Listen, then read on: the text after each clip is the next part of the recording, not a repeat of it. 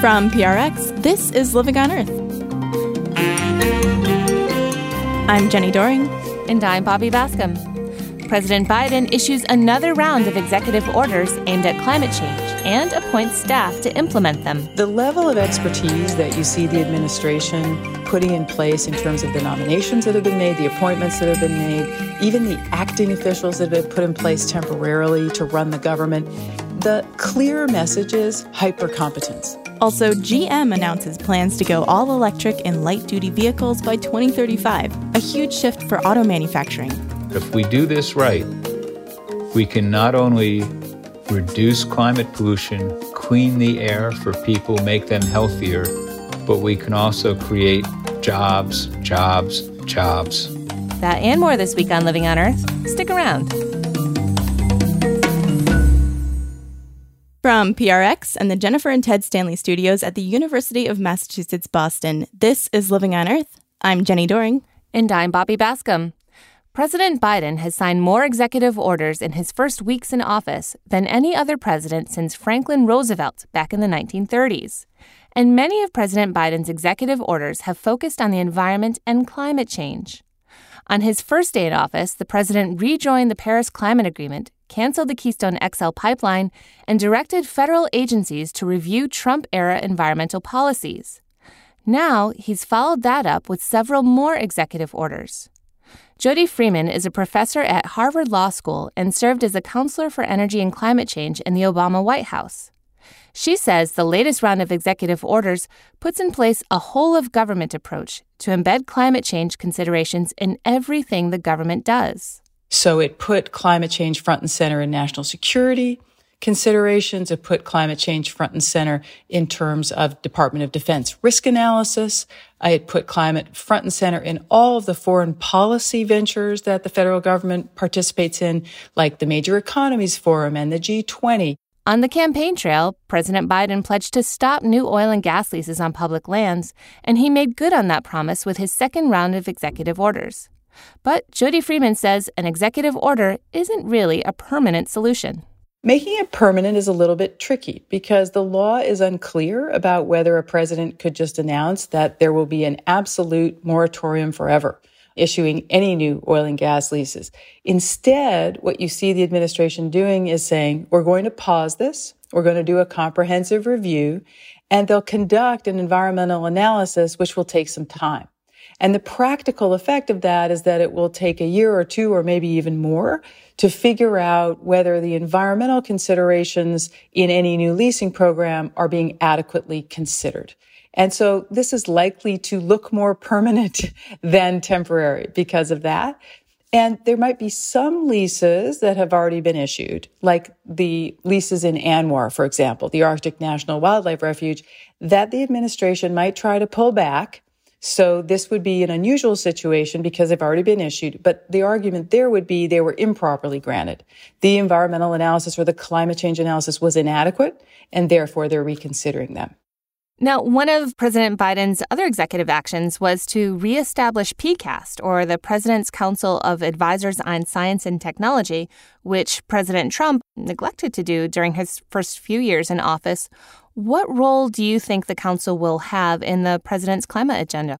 I think it's a very strong signal in the executive order that science is back. I think you see laced throughout both the first order I talked about, the second one that came later, is a real respect for science, wanting to make sure science is at the top of the agenda because there was so much erosion of science and undermining of scientists in the Trump years. So what I think this signals with PCAST being reconstituted is that the president's going to listen very carefully to the scientists and technologists, engineers, and other experts so that policy will be informed by science rather than policy in spite of the science, which I think is what we saw in the Trump administration. And the level of expertise that you see the administration putting in place in terms of the nominations that have been made, the appointments that have been made, even the acting officials that have been put in place temporarily to run the government, the clear message is hyper-competence. These are people who either bring tremendous scientific expertise or knowledge of the field or experience in government, and to a person, They know their way around. They know how policy ought to work, and they know how these agencies ought to work. And so it's very impressive what we're seeing put in place compared to what we have seen over the last 4 years. And what is President Biden planning in terms of helping people that are going to, perhaps lose their jobs when we move towards a cleaner economy, if they work in coal or oil extraction, that sort of thing. And for that matter, environmental justice communities, which have been bearing the burden of environmental pollution for many, many decades here. On the campaign, the Biden team made a really concerted effort to emphasize that they want to put in place an economic revitalization plan for the hardest hit communities, resource extraction communities that depend on fossil fuels, so that they don't wind up on the losing end of an energy transition. And the Biden-Harris team pitched the clean energy transition as a transition with good union jobs. And that's really important to the economic agenda, which is actually included in the climate order. And that's why I think it's so noteworthy. It's a plan to start an interagency working group on coal and power plant communities' economic revitalization. The other thing they're doing here very prominently is environmental justice. I mean, you see it all over these executive orders. Every agency is going to have an environmental justice officer. EPA is going to have an environmental justice advisory council. The Department of Justice is embedding environmental justice in what it does. So what is this about? This is about taking into account that low-income and minority communities have borne a disproportionate burden from environmental harms in the past and trying to make sure they do not continue to bear those burdens in the future. And there is a program in this executive order called Justice 40, which is an initiative to try to ensure that 40% of the benefits of all federal investments in this area go to disadvantaged communities. And I mention that because this is the first time we've seen environmental justice and a concern about resource extraction communities so prominent in a president's climate plan. I think it's really a special feature of the Biden-Harris team's vision, and it's really notable that it's made it into these plans. Well, as you mentioned, Jody, there's a lot here that's a very ambitious agenda that President Biden has set. But how do you think he can ensure that some of these executive orders aren't simply going to be reversed by the next person to take office? What are you looking for in the next 4 years here? What I'm looking for is a really robust effort by all the agencies to put programs in place, to put spending in place, to use their influence and their authorities, in not just regulations, but every tool at their disposal. It is absolutely true that when you use your presidential power, when you use your executive branch agencies, a new administration can seek to reverse it. That's just the price of doing business. That's the cost of doing business. But the faster you can move, the further you can go, the more you can help steer private sector investments so that you have momentum. And you have some members of the private sector, some corporate leaders who are with you and who want to see that continue. Then you've got some traction that might actually hold in a future administration. What you're trying to do in the clean energy transition is get investments directed the right way. You want the next generation of power plants to be clean, to be producing renewable energy. You want wind farms and solar farms, not coal-fired power plants. What you want to do with your presidential power is steer private sector investment. And that's what can be more permanent. And you can't ever inoculate an executive order from reversal, and you can't stop a rule from being reversed either. But what you can do is steer investments and get momentum embedded so that we're heading in the right direction of a clean energy transition, which becomes much harder to turn around if you get the private sector moving forward. Jody Freeman is a professor at Harvard Law School and served as counselor for energy and climate change in the Obama White House. Jody, thank you so much for taking this time with me today. My pleasure. Thanks for having me.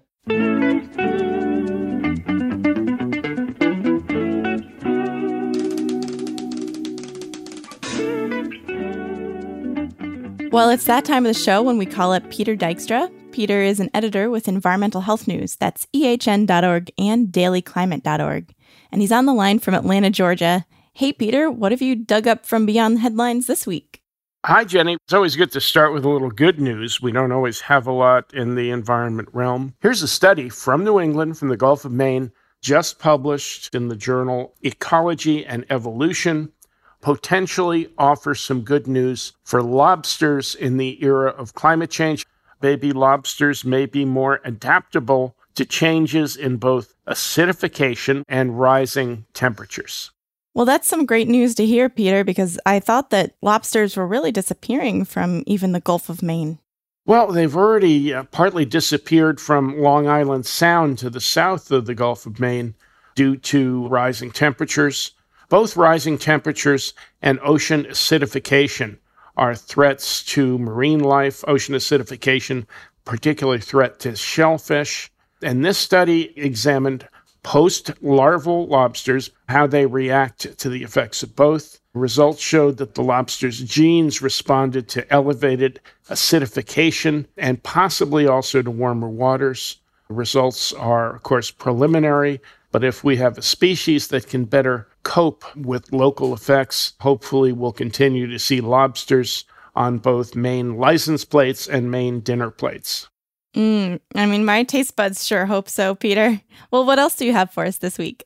Some sad news. This past week, the Dutch scientist Paul Crutzen passed away. He, of course, shared the 1995 Nobel Prize in Chemistry with Mario Molina. We talked about Dr. Molina when he died last year, and Sherwood Rowland, who passed away in 2012. So these are those three big scientists who really did a lot of important work on the ozone layer. Is that right? Arguably, what Crutzen, Rowland, and Molina did was some of the most valuable science to the environment world that we've seen to date. Science that also has yielded some hopefully positive results. They studied the stratospheric ozone layer and the impacts that some industrial chemicals, particularly chlorofluorocarbons, CFCs, have had in creating the ozone holes at both the North and South poles. Oh, and by the way, Paul Crutzen, he's the scientist who actually coined this term that we use a lot now, the Anthropocene. Is that right? He did, in work that he was involved in after his ozone hole work with Rowland and Molina. He coined the phrase Anthropocene, meaning the geological era in which man-made impacts are changing the Earth directly. There's actually a second name for this era, and that's the Plasticine era for all of the human-introduced plastics we're finding in the environment. Well, Peter, Paul Crutzen had his place in history for sure. What else do you have for us from the history faults this week? February 4th, 1997, in his State of the Union speech, President Bill Clinton became the first U.S. president to mention climate change in a State of the Union speech. And here's what he said. We must also protect our global environment, working to ban the worst toxic chemicals and to reduce the greenhouse gases that challenge our health, even as they change our climate. Wow, Peter, that sounds like a pretty strong statement on climate all the way back in 1997? 1997, and you would think, particularly with a vice president like Al Gore, that more could have been done. Politics, of course, got in the way. But 1997 wasn't the first presidential mention of any kind. You can go back a full generation to 1965. In a letter to Congress, President Lyndon Baines Johnson said, "This generation has altered the composition of the atmosphere on a global scale through radioactive materials and a steady increase in carbon dioxide from the burning of fossil fuels." That was LBJ in 1965. Well, thank you, Peter. Peter Dykstra is an editor with Environmental Health News. That's ehn.org and dailyclimate.org. Thanks, Peter. We'll talk to you again next week. Okay, Jenny, great. Talk to you soon. And there's more on these stories at the Living on Earth website. That's loe.org.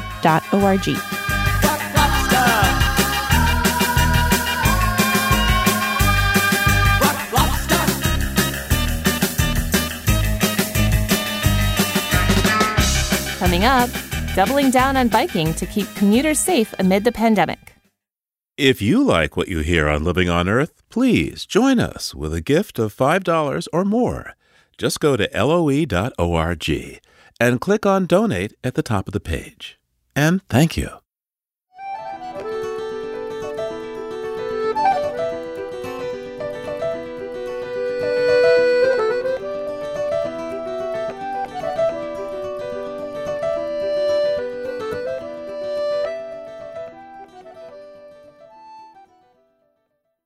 It's Living on Earth. I'm Jenny Doering. And I'm Bobby Bascom.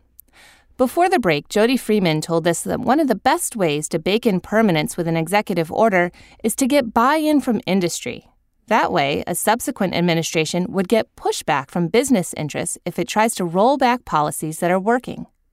General Motors recently announced an ambitious plan that would do exactly that. GM plans to phase out combustion engines in their light-duty vehicles by 2035. And within just 3 years, by 2025, they pledged that 40% of their new models will be electric. That's big news coming from the largest automaker in the country. The plan does not yet include heavy-duty box trucks or tractor-trailers, but their $27 billion commitment to electric vehicles marks one of the most ambitious targets in the auto manufacturing industry. In the U.S., transportation is the single largest contributor to carbon emissions, so moving towards electric vehicles, powered by a clean energy grid that the Biden administration has promised, could make a huge dent in annual emissions.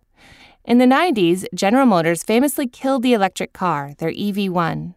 But in 2016, 8 years after Tesla introduced its first electric car, GM came out with the popular Chevy Bolt, second only to Tesla in annual sales. GM worked with the Environmental Defense Fund to develop its electric vehicle plan. Fred Krupp, president of EDF, joins me to discuss why this is the right moment for GM to go all in on electric vehicles. Well, I think, first of all, GM is a different company today than they were before. They have a different leader in Mary Barra, the CEO. I think she's been making a lot of changes at GM over the years from, selling Opel, their big European subsidiary that was founded in 1928, to this latest move of saying they're going all electric. So I think, she is a very visionary leader and someone who's got the courage to make big changes. The second thing that's changed, though, is the world has changed. This is the future of autos because they're just better products. They're faster to accelerate. They're more fun to drive. All those people now already buying electric cars, I wish I could tell you they're buying them to be environmentalists. No, they're buying them because they're just great cars, less maintenance, less fuel costs. So I think GM understands this is the future. And the only question is, what are the companies who are going to prosper? And so often in business, the companies that see the way the future is going and what customers are going to want and make those changes earliest are the companies that prosper. Now, of course, introducing an electric vehicle fleet that's charging up with electricity produced from oil and gas is, somewhat pointless in terms of carbon emissions. Can you tell me, though, about how this rollout might work in conjunction with plans from the Biden administration for renewable energy and EV charging stations? Well, you raise a really good point, Bobby. Thank you for raising that. It's very important that as cars go electric, that the grid becomes cleaner. And to their credit, GM has been outspoken proponent of moving the grid to zero carbon sources. And thankfully, the grid is moving that way. That needs to be accelerated. The President Biden, in his campaign, had the boldest goal of any presidential candidate in our nation's history. He called for 100% clean energy by 2035. So I expect that the Biden administration will move that way, which is what is required as cars are becoming increasingly electric. Yeah, it's huge. I understand that President Biden also has a goal of 500,000 EV charging stations in the next 10 years and an all-electric fleet for the government. I mean, these seem to go hand in hand with what GM is planning. Yes, it does. It's self-reinforcing. It's important. The government will have to take steps to make sure that charging infrastructure is increasingly readily available. As we have more cars, we'll need more charging stations. And I expect that we'll see in the congressional legislation the Biden administration proposes in the next few weeks, we'll see money appropriated to help get those charging stations built. So that's important. But in addition, we need the government to adopt policies that, under the Clean Air Act, require the automakers to clean the amount of nitrogen oxides and carbon dioxide, the greenhouse gas coming out of the tailpipes of these cars. And under the Clean Air Act, there is very clear authority for EPA to speed this transition along. And when we do that, we will be saving lives because thousands of people die every year because of the pollution that comes out of cars and trucks. And the Biden administration has made much of the fact that investing in renewable energy is a job creator. To what degree will this transition for GM create new jobs in electric vehicle manufacturing? Well, it'll create a tremendous amount of new jobs. I might say that I've seen in some of the recent coverage of GM's move that Mary Barra is betting the company on this. I think the other way to think about it is she'd be risking the company if she didn't do this, because in many ways it's a no-brainer. Industry is going to go to the zero-emitting technologies of the 21st century. And if GM isn't producing them, our country will be losing those jobs. So the real question here is, how quickly does this transition occur? And which countries harvest the jobs that come with the transition? Right now, 95% of zero-emitting vehicles are made in China. The U.S. has to get better positioned. And we now have GM saying they're going to invest $27 billion in electric vehicles. Industry-wide, automakers will be spending more than $257 billion between 2030 developing new electric models. In the U.S., 8 manufacturers have announced plans to spend $22 billion to open new or renovated plants. These are going to employ tens of thousands of people. So the U.S. has a lot to gain by having government policies that create the incentives to get our companies and our manufacturers into the business of making the cars that the whole world is moving to. And what kind of signal is this announcement sending to the market more broadly? I think this is a signal that this is the future. When you see General Motors, GM saying all our cars, we intend to be electric by 2035. And when you see GM saying they're investing $27 billion in this direction, this is not just a press release. This is a company that's turning around and changing direction to move away from the internal combustion engine toward electrification. And that's really, really positive, because combined with that cleaner grid, it means we can move from place to place in our comfortable cars without wrecking the atmosphere. And that's important for all of us and for our kids and, in my case, grandchildren. You sound very optimistic then, looking forward. I am very optimistic. First of all, President Biden is not, night and day different than President Trump on environmental issues and climate. It's the difference between heaven and hell. Beyond that, you have big companies making big announcements like the one GM has recently made. So I think things are moving in the right direction. It's going to still take action by Congress. It's going to take action by EPA to make sure we stay on the path and accelerate the path. But if we do this right, we can not only reduce climate pollution, clean the air for people, make them healthier, but we can also create jobs, jobs, jobs. Fred Krupp is president of Environmental Defense Fund. Fred, thank you so much for taking this time with me today. Thanks for having me, Bobby. Much appreciated.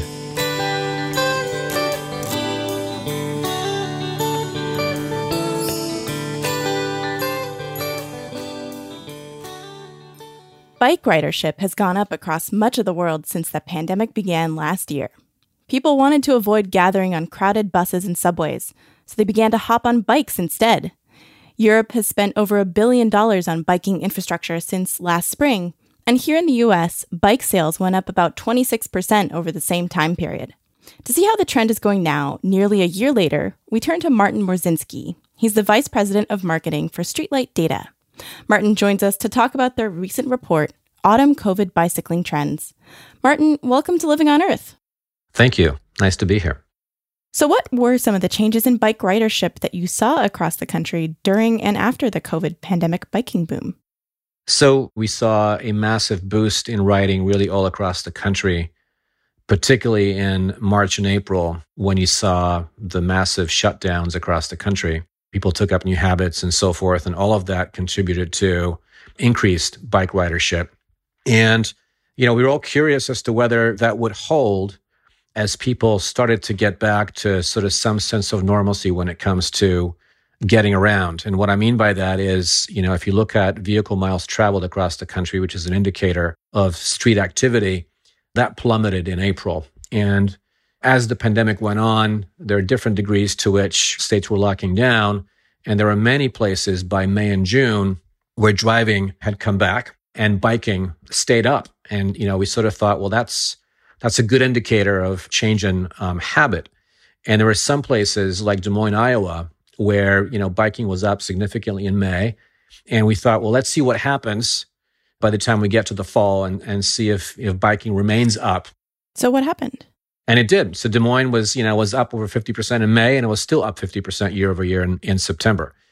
But in places like Bakersfield, which is inland California, where biking was up initially on this sort of boost in recreational activity, it was sort of back to normal by September, right? So the gains have melted away. So I think what we've observed is that it really depends on where you look across the country. And, when you look at large cities, for example, a lot of them plummeted in terms of bike ridership because so much of their biking prior to the pandemic was contributed to by commuting, right? And as commuting to downtown areas of cities like San Francisco, Boston, and New York plummeted, so did the total bike ridership in those cities. So why do you think some cities were more successful at keeping these cycling rates up than others? Absolutely. It's things like weather, for example, where, we've seen a lot of communities across Florida maintain their gains. They also happen to be communities with good recreational infrastructure. But, I think the other big factor is you saw a number of cities shut down car traffic to make streets safer for walking and biking. And we called out, Denver and Oakland, California in the report as ones that have shut down a significant number of roadways.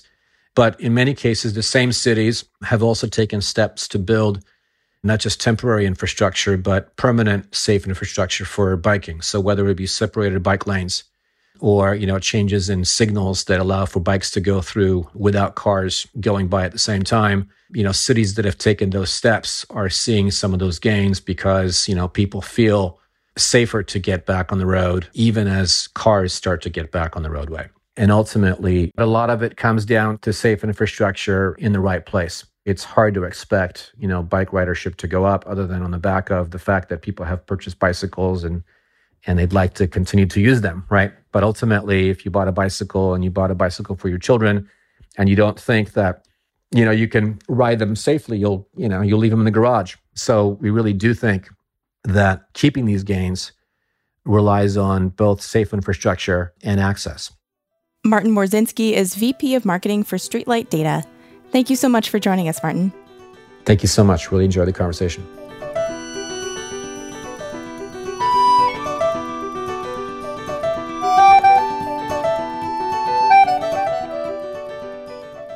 Newborn babies are given hearing tests shortly after they're born. It's important to establish they can hear properly to develop language skills. But it's tricky to do. Babies can't tell doctors what they're hearing, so it's challenging to figure out how extensive hearing loss is in young children. But now it looks like researchers at the University of Oregon may have found a solution to the problem using owls. Reporter Jess Burns with Oregon Public Radio has more. Our story starts about 20 years ago at the University of Oregon. Neuroscientist Avinash Bala was trying to measure how well barn owls hear as a way to better understand how human brains process sound. We had the owl in a quiet room. We had a video camera, like a security camera, watching the owl. While they were setting up the experiment, going in and out of the owl's room, the odd door would slam down the hall. Bala would drop something on a desk. And I realized that every time something unexpected happened, the owl's eyes seemed to get brighter. They showed brighter on the video because the owl's eyes were dilating in response to the new sound, reflecting more light back to the camera, like a cat in headlights. The experiment Bala was actually there to do wasn't working, says Institute of Neuroscience co-director Terry Takahashi. Avinash was extremely frustrated when he came up and said, hey, this doesn't work. The only thing that happens when I play a sound is that the pupil dilates. And then all of a sudden we all stop and go, wait a minute. They recognized this involuntary pupil response could be used to measure hearing in owls. And pretty soon thereafter, Bala figured out that humans have the same involuntary response to new sounds. What I realized was that we could also use this in people who are unable to respond for one reason or another. And the biggest such group of people is infants, because babies can't tell us what they're thinking. There are hearing tests for young children out there in use. One measures the physical reaction of the inner ear to sound. One looks at the brain waves of sleeping infants exposed to different noises. Still another uses a little training and a sound like this to prompt a baby to look a certain direction when they hear a sound.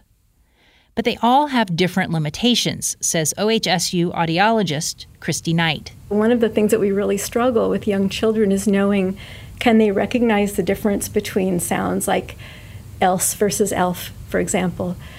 Our regular hearing tests don't tell us that. Knight is working with Bala to test a new pupil response hearing test. This would give us another tool. Let's say a child is wearing a hearing device. Are their hearing aids allowing them to discriminate the differences in speech sounds that are important for language development? Yeah, hang on a sec. Let's do it again. At the Baby Hearing Lab in Eugene, Bala asks grad student Jared Acosta King to help demonstrate the new test. Okay, so now can you see the circle? Yeah. Acosta King sits in front of the camera setup. Blue acoustic foam lines the walls of the sound booth. Bala shuts the door and starts the test from the next room over. Acosta King's eye is blown up uncomfortably large on the monitor. The ba sound with a B plays every few seconds. The 8th trial is coming up. The 10th one will be a different sound, and we should pay attention to that because I'm expecting it'll be a really big dilation. So that's 8. This is 9. The next one will be a pa. That's pa with a P. There we go. Holy cow. Acosta King's pupil grows noticeably in size. It is so reliable, and it is so predictable, and that is what makes it so eminently usable.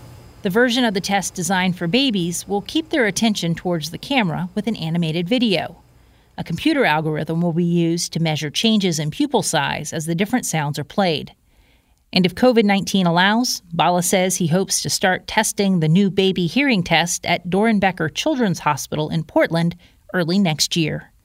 I'm Jess Burns, reporting. Our story from Jess Burns comes to us courtesy of Oregon Public Broadcasting.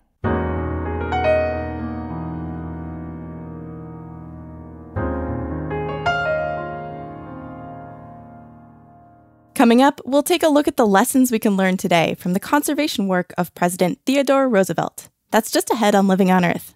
Support for Living on Earth comes from Sailors for the Sea and Oceana, helping boaters race clean, sail green, and protect the seas they love.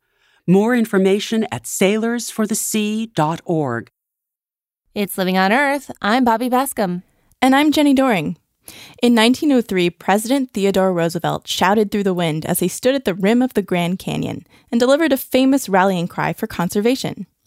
"Leave it as it is," he said. "The ages have been at work on it, and man can only mar it." TR acted on those words and preserved over 230 million acres of public land using the Antiquities Act. But President Roosevelt was a flawed man. He was racist and a known eugenicist who viewed white Americans as superior and believed Native Americans had no rightful place on their lands. Despite Roosevelt's deeply troubling views on race, he still has a lot to offer us in a time of renewed calls for conservation, says writer David Gessner. He's the author of Leave It As It Is, A Journey Through Theodore Roosevelt's American Wilderness, and he joins me now. Welcome back to Living on Earth, David. Thank you. It's great to be back. So what exactly did Roosevelt do for conservation, David? Well, in a way, he created it. I mean, he created the idea of it. He created the arena in which it was fought. Certainly, there had been land saved and parks saved before him, but the fervor with which he took it on, I mean, he made it one of his top 3 goals of his administration. We never had that before or since with the president. And what you have, in the end, he saved 230 million acres of public land. And he did it in a variety of ways, but perhaps the one most linked to him is the Antiquities Act. It's the act through which presidents can save national monuments. It's a misconception that Roosevelt created that act. He did not. But Congress created it in 1906, and Roosevelt went right to work. Many of the traditions of that act started with him, including proclaiming monuments on your way out of office, which he did, and proclaiming larger and larger monuments, notably the Grand Canyon, where he said, leave it as it is, where he proclaimed 800,000 acres. So, David, why study Teddy Roosevelt? What do we gain from looking back through time at a man who seems almost mythical today? I was thinking, hey, I've written 10 books about the natural world. Maybe it's time for me to start fighting for the natural world. Maybe it's time to put up or shut up, basically. And I thought this is a pretty good character for all his flaws, for all his contradictions.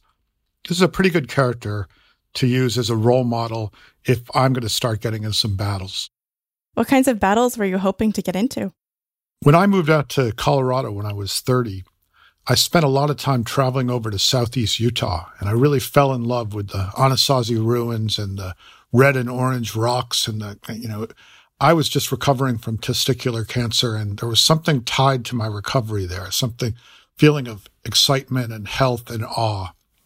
And so I started to write about it. And many years later, in Obama's final term in 2016, I was asked to write about that landscape in an anthology that was being used to support the idea of Bears Ears National Monument. And that anthology was given to all members of Congress in the attempt to get this through. And in December of 2016, when Obama declared Bears Ears a national monument, it was this great, empowering, and personal feeling, the personal tied to the political, that was so exciting for me. And then 9 months later, when Donald Trump was president and Ryan Zinke was the Secretary of Interior, and he declared in front of a portrait of Teddy Roosevelt on Teddy Roosevelt's birthday, and claiming he was a Teddy Roosevelt Republican, that he would undeclare 85% of Bears Ears National Monument. The feeling was a little bit like being lifted high and slammed to the ground. And it was on that day, really, that the book was born. And that day I kind of decided that I was going to fight for that place and write about that place. And since Roosevelt was so linked to this story, I would use him as kind of my guide and model. So, of course, much of this book centers around Teddy Roosevelt's relationship with the lands and people of the American West, where most of the public lands in this country are, and the journeys that he undertook there. What was it about the West that really captured the imagination of TR and so many others? Well, I think it's almost a cliche of the American going from east to west. And I lived it out, as I mentioned, when I was 30, and it coincided with a return to health for me. And I don't think that's that unusual. Roosevelt had an incredibly tragic 24th year of his life when in one day he lost his mother and his wife, and he retreated into himself, and then he retreated and left the East behind and moved to the Badlands. A lot of people think of that as an exhilarating, thrilling time, and it's been written about that way by Edmund Morris and other biographers. But it was also a kind of exorcism, right? He was trying to get rid of what he'd left behind, of the ghosts that were haunting him. And being Teddy Roosevelt and being hyperkinetic, he did it by throwing himself into, ranching, into hunting, into being out in the wilderness. And he really felt himself kind of remade. He later said he never would have been president if it had not been for his time in the West. And you also have him, he'd always loved the natural world and he'd always loved nature, but you have him falling in love with big wilderness. And so Roosevelt would come back and save those lands he loved. And he also knew them intimately, I think. He knew about the wildlife that he found there. He's mythologized as this macho hunter and, trophy hunter. That's the first thing that you see if you visit his old house in Sagamore Hill, I think, is the grisly mounted heads of some of his safari kills. But this other side of him was Roosevelt the naturalist. Can you tell us a little bit about that and the knowledge that he had? Well, he really started out as kind of a geek. He didn't dream when he was young of being a statesman or soldier. he dreamed of being a field naturalist like his hero Charles Darwin. And, this is somebody whose life changed when he saw a seal being pulled up on a fishmonger's table in New York City and started studying it and measuring it. And then his world breaks wide open when he's 14 and he gets a gift of glasses, which helps him see the world better, and a gun, which helps him kill things. And just like Audubon before him, as a birder, he would shoot birds to study them. But he loved birds. He loved bird sound. He loved the birds' music, and it changed him completely. He started to write because of birds. And to me, that's really fascinating. I mean, there's the famous story of him rushing into a cabinet meeting and saying he had important news, and they all wonder what it is. Are we at war? And he said, I just saw a chestnut-sided warbler, and it's only February. So to me, Roosevelt's important now because he gives us a model of someone who believed in science, someone who believed in large landscapes and ecosystems, and someone who, despite his prejudices, escaped one of our most obvious prejudices of all, which is anthropocentrism, the belief that man is most important. Here was a guy who, in the Oval Office, who believed that worlds beyond the human world, worlds of animal, fungi, lichen, trees, that they mattered. And to me, to have somebody like that right now who could articulate for us why the climate fight is so important. Because remember, that was one of the great things Roosevelt did. He invented the environmental fight in many ways. He gave us a language to think about it, for our children's children. And I believe he could do the same thing today in the climate fight. Very good at digesting large amounts of information and then putting them in simple, inspiring language. And I guess one thing I really wanted to try to do with this book was inspire people and get them out there to fight. So, David, one memorable passage in your book, Leave It As It Is, details Roosevelt's meeting with the famous naturalist John Muir, where he abandoned most of his entourage in San Francisco to head into the mountains with Muir and a few guides and porters. Could you read some of that passage? Sitting around the fire, the two men talk and talk. The president, by force of long habit, guides the conversation with polished monologues, his clipped sentences snapping off like the pine cones bursting in the fire, that sound as if they had been revised at his desk. He shoots words like rivets. The prophet is no less a pontificator, and also through habit, used to having the floor. For both of them, listening means waiting your turn to speak. Sometimes they can't wait, and so barge right in. Both men wanted to do the talking, one of the park rangers in attendance will remember. Their words clash against each other like waves around a point. So, David, what did John Muir mean for Teddy Roosevelt and the environmental movement that followed? Well, Roosevelt, I always think of him as kind of in between Muir on the kind of more left side and Gifford Pinchot, his forest reserve director, on the other side. And Muir spoke, in this kind of, as I say, religious, awe-filled language that I think Roosevelt started to adopt more and more. In that chapter that passage is from, I suddenly appear and pop into their world as they sit around the fire. This is a famous camping trip they took in the middle of his presidency, and they deserted all the press and the fancy folk who were having a big fundraiser and hiked up into Yosemite. And they camped out in the open. 5 inches of snow fell on them one night. They hiked into a blizzard, and they sat talking around a crackling fire. So in my little fictional interlude, I come popping in, and I tell them of, where the world has gone. I tell them about climate change. And I also call them out on some of the things where, if we're going to give Roosevelt credit for being ahead of his time on environmental issues and being prescient, we have to call him out when he was behind his time. And both men were chauvinistic and were also very lacking in their appreciation of the native people who'd lived on the land before. It's a standard biographical move to bring up a flaw, excuse somebody, or move briskly on. And with some of these issues with Roosevelt, I just let him sit there and say, look, this is a complex, messy, hypocritical, but brilliant and accomplished and very important person. And I think we have to be more comfortable with sloppiness and extend some historical empathy. At the same time, we got to call people on things. I mean, I want to take from their lives something we can use now in the age of the pandemic, in the age of climate change. So I say they give us kind of a rough draft of a wilderness vision. There are things that are wrong with it, and their lack of empathy toward Native people is a huge, problem with that vision.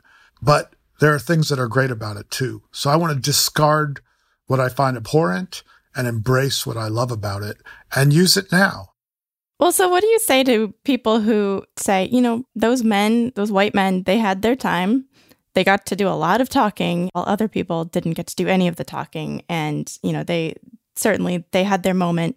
Now let's forge a new path and let's listen to some new voices.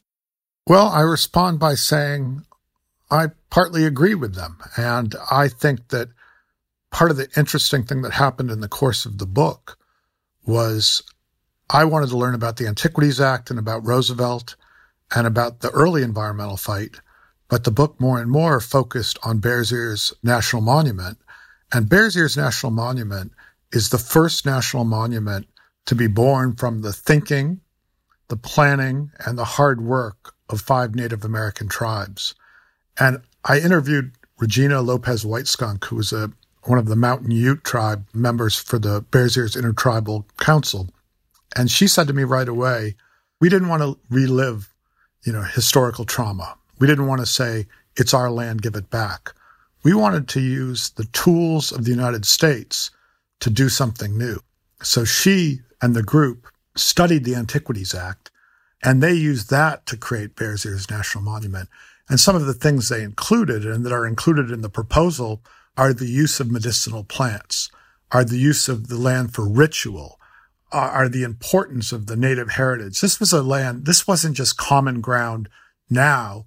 It was common ground thousands of years ago for tribes that would meet and trade. So the exciting thing for me early on was to take this old, fairly sturdy vision of the natural world. Wallace Stegner called America's parks America's best idea. And maybe they weren't the best idea, but it was a pretty good idea. And to take that pretty good idea and turn it in a new way that includes inclusiveness, diversity, and a way of looking at the land not as a tourist, not as a user of the land, but as someone who belongs to the land. And to me, that was thrilling. And that changed the whole direction of the book. And one of the things I started to study was the history of taking land from Native people. An example would be the very first national monument, which we know as Devil's Tower, but was known to the Native people there as Bear's Lodge, and it had been sacred ground. So we saved it as a national monument, but before that, for hundreds of years, it was already the sacred special land belonging to the Native peoples. David, how does the movement to protect Bears Ears represent a new vision for conservation, do you think, in this country and maybe beyond? Well, one thing I love about the Bears Ears fight is if you read the declaration of Bears Ears as a national monument, it reads like a bunch of nature writers got together. In fact, it was indigenous people and then politicians who got together. But you learn not just about the history of the place that's being saved, you learn about the phenology, the phenomenon of the year, what grows when, what buds when the birds return. And by the time I finished reading the proclamation, I felt like, wow, these are people who get it, who get a different view of the world, not as selling and buying and power, but as a process that goes on, cycling through the year and then through the years and then through the centuries. And that place has such a deep history. I mean, the place is the embodiment of the Antiquities Act. The very first time I walked into that landscape, we hiked without seeing anyone for 2 miles. And all of a sudden, tucked into the sandstone ledge was a little village. And I was compared to like a cliff swallow's dwelling. It was so organic to the place, and it had been deserted for 600 years. And here we were looking up at it. And to me, that's, just such an exciting connection between the past and the present. to look back and to learn from what came before and to give what the people that came before the credit they're due while being critical of them where we should be. David Gessner is the author of Leave It As It Is, A Journey Through Theodore Roosevelt's American Wilderness, and teaches at the University of North Carolina at Wilmington. Thank you so much, David. Thank you. And I have to say, as way of goodbye, bully. And there is bully or excellent news for proponents of Bears Ears National Monument. On his first day in office, President Biden directed his Secretary of the Interior to consult with tribes and review the Trump administration's 85% reduction of Bears Ears.